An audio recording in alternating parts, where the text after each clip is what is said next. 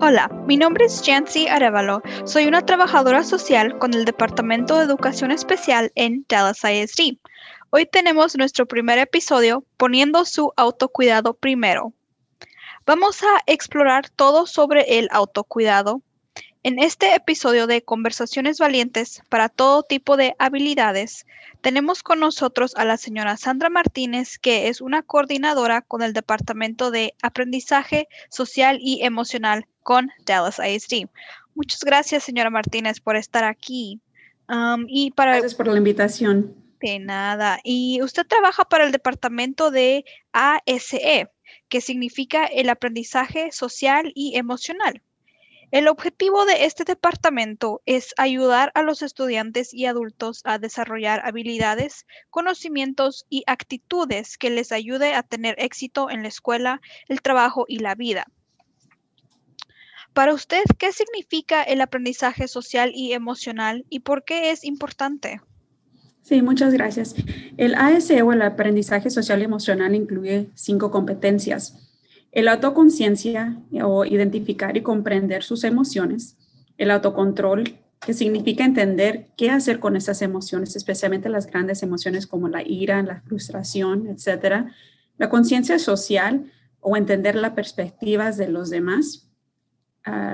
Las habilidades de relación o establecer y mantener relaciones saludables. Y por final, la toma de decisión responsables o usando las competencias previas para ayudarle a entender cómo sus decisiones le impactan a usted y a los demás. El aprendizaje social y emocional es importante porque impacta en todos los aspectos de nuestras vidas, ya sea en el hogar, el trabajo, la escuela, la familia, los amigos o en la comunidad. Esa forma en que nos presentamos o interactuamos con los demás. El ASE no es algo con lo que nacemos, sino que aprendemos y podemos desarrollarnos desde la infancia hasta la edad adulta y nunca es demasiado tarde para priorizar el desarrollo de estas habilidades. Ok, bueno, muchas gracias por esa definición. Y entonces, la plática de hoy va a ser sobre el autocuidado para cuidadores. Los cuidadores son aquellas personas que cuidan a niños, personas mayores, alguien con una discapacidad o una enfermedad crónica. Si te identificas como un cuidador, este episodio es para ti. El diccionario define el autocuidado como cuidarse a uno mismo. Para usted, ¿qué es el autocuidado? Sí, el autocuidado absolutamente es cuidando de sí mismo, pero para explicarlo más a fondo, el autocuidado es parte de una habilidad de autocontrol dentro del aprendizaje social y emocional. El autocuidado significa cuidarse a sí mismo para estar sano tanto física como mentalmente, para poder hacer su trabajo, para ayudar y cuidar a los demás y para poder hacer todas las cosas que necesita y quiere hacer en un día. El autocuidado requiere que te controles a ti mismo y te preguntes cómo estás y qué es lo que tu cuerpo y mente te pide. También el autocuidado personal, perdón, el cuidado personal también es diferente para cada persona y cambia con el tiempo. Lo más importante es que el autocuidado debe hacerte sentir con más energía y no agotada. Entonces vamos a seguir esta conversación. ¿Por qué el autocuidado es tan importante para la salud mental y también para la salud física? Que estamos siendo impactados por todos tipos de factores estresantes. Estamos sintiendo el estrés de una pandemia, la pérdida de miembros de familia, problemas médicos, pérdida de salarios, de trabajos, inestabilidad política e injusticias raciales. La gente que se siente más sola, se está sintiendo más deprimida, más ansiosa y constantemente abrumada. Entonces, la ansiedad, por ejemplo, tiene su propio efecto como el ritmo cardíaco acelerado, el insomnio, la inquietud, los dolores de cabeza, los problemas digestivos. A veces ni siquiera nos damos cuenta, ¿verdad? Contenemos la respiración o respiramos rápidamente y más superficialmente. Y a veces también mantenemos la tensión en los hombros, causando dolores en el cuello, la mandíbula, los hombros y la espalda. Sentimos como si un camión nos hubiera atropellado. Y también es importante notar de que nuestros hijos también están sintiendo el efecto del estrés. Incluso aquellos niños que no tienen una idea clara de lo que está pasando. Nuestros hijos están viendo cómo reaccionamos, lo que decimos y cómo manejamos el estrés. Puede que no tengan las palabras para describir sus sentimientos. Los niños pueden responder al estrés de diferentes maneras. Por ejemplo, pueden tener un retroceso o volverse más necesitados o encimosos, ansiosos, retraídos, enojados o agitados. También puede ser que puedan mojar la cama. El autocuidado entonces es parte de la respuesta a cómo todos podemos enfrentar mejor los factores estresantes diarios. Las investigaciones sugieren que el autocuidado promueve resultados de salud positivos como la mejora del sistema inmunológico, el aumento de la productividad y el estar mejor equipados para manejar el estrés en general. Y además de eso, el autocuidado puede ser diferente para cada persona y debe promover la salud y la felicidad de cada uno. Y por favor, consuélese y sepa que el autocuidado no tiene que costar nada, ¿verdad? Hay 3 categorías del autocuidado. Y si puedo, y si quiere, se los puedo dar.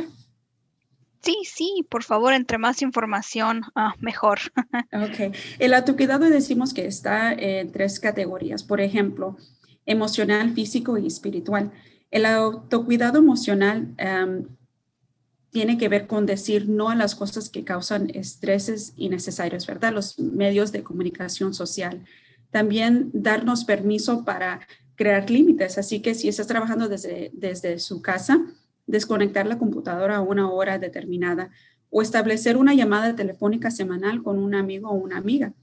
El autocuidado físico tiene que ver con cómo priorizar el sueño, adoptar una rutina de ejercicio que pueda seguir y que le guste, ¿verdad? Así que es importante, si no le gusta correr, no sentir que tiene que correr, sino puede ser que le guste caminar o hacer la zumba, yoga, trabajar en el jardín.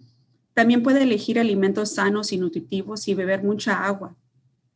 Por final, el autocuidado espiritual, ¿verdad? Podría ser actividades basadas en la fe o pasar tiempo en la naturaleza, meditar, incorporar actos regulares de bondad en su día o reflexionando sobre lo que agradece cada noche o llevando un diario de gratitud. Ok, muchas gracias por toda esa información. Y escuchando todo lo que dijo, estoy viendo que el autocuidado puede afectar a las personas y puede impactar en todos los aspectos de las vidas de las personas.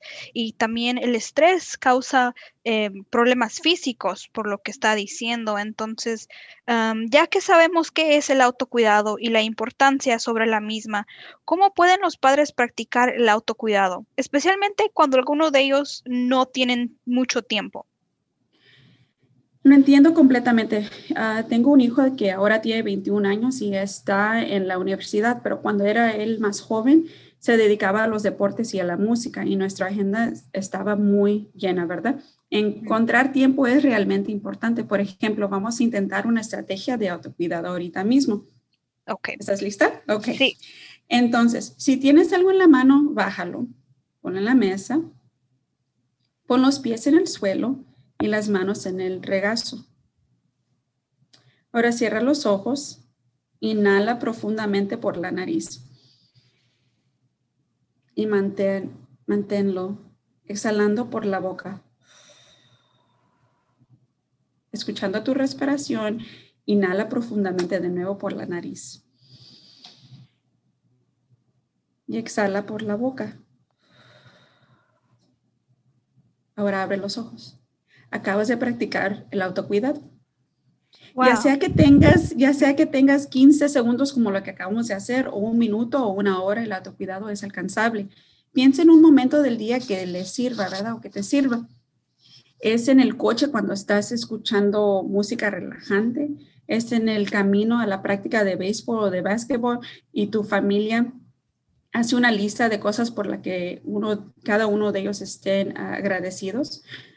Empezando por lo pequeño, elige una práctica cada semana para entretejerla con tu rutina diaria, ¿verdad? Anote cualquier cambio positivo y añada más prácticas cuando se sienta lista.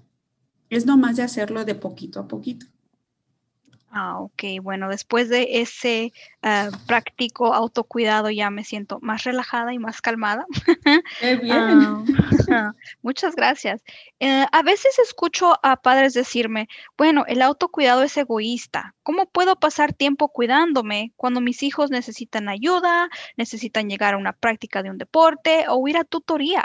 ¿Qué consejos puede proporcionar para los padres que deseen practicar el autocuidado, pero también tienen muchas otras responsabilidades? Sí, claro, lo entiendo. Nos sentimos culpables por hacer algo solo por nosotros, ¿verdad? O que puede no incluir a nuestros hijos. Pero si estás agotada, estresada, sufriendo de insomnio, deprimida, ¿estás mostrando lo mejor de ti como padre o madre de su hijo? Creo que no, ¿verdad? Creo que el autocuidado entonces es un regalo maravilloso para darle a nuestros hijos, mostrándoles que quieres ser la mejor persona, madre, padre, cuidador para ellos. Además, estás dando un ejemplo y sirviendo como modelo para su futuro, porque cuando preguntamos a los padres, ¿qué quieren para sus hijos? Nunca he oído en mis años, nunca he oído a los padres decir que quieren que sus hijos estén estresados y que sufran efectos secundarios relacionados con el estrés, ¿verdad? Pero lo que No. oímos es que los padres dicen, quiero que mi hijo o mi hija sean felices y que estén sanos, ¿verdad? Ahora, como padre o cuidador, puedes tomar momentos para modelar e incluir a tus hijos o familia en las prácticas del autocuidado. Así que no tiene que ser algo muy complicado. Así que cuando los niños empiecen a sentirse abrumados mientras haciendo las tareas, por ejemplo, díganle, puedo ver que estás abrumado o estresado, usando ese vocabulario, ¿verdad? Esas palabras para que ellos estén conscientes de lo que están sintiendo. Vamos a descansar unos 2 o 3 minutos y sálganse para afuera, al exterior y respiren el aire fresco, noten los árboles o los sonidos del ambiente, ¿verdad? Y luego pregunten, ¿cómo te sientes después de los 2 o 3 minutos? Para que cuando la vean a un mismo, ¿verdad? Respirando profundamente o caminando afuera por unos minutos cuando se sienta uno estresado o abrumado, ellos también entiendan que y hagan una conexión que el autocuidado es una prioridad para tu familia y para ti misma. Muy buen punto. Bueno, gracias por esos tips y por esas prácticas y siento que van a ser muy efectuosos. ¿Alguna otra cosa que usted quisiera agregar o compartir el día de hoy? Sí, primeramente, muchas gracias por incluirnos en esta maravillosa tema. Me gustaría invitar a nuestros oyentes a visitar nuestra página de Familia de Aprendizaje Social y Emocional para obtener más ideas serias de discusión, videos y recursos sobre el autocuidado y el tema de aprendizaje social y emocional para las familias.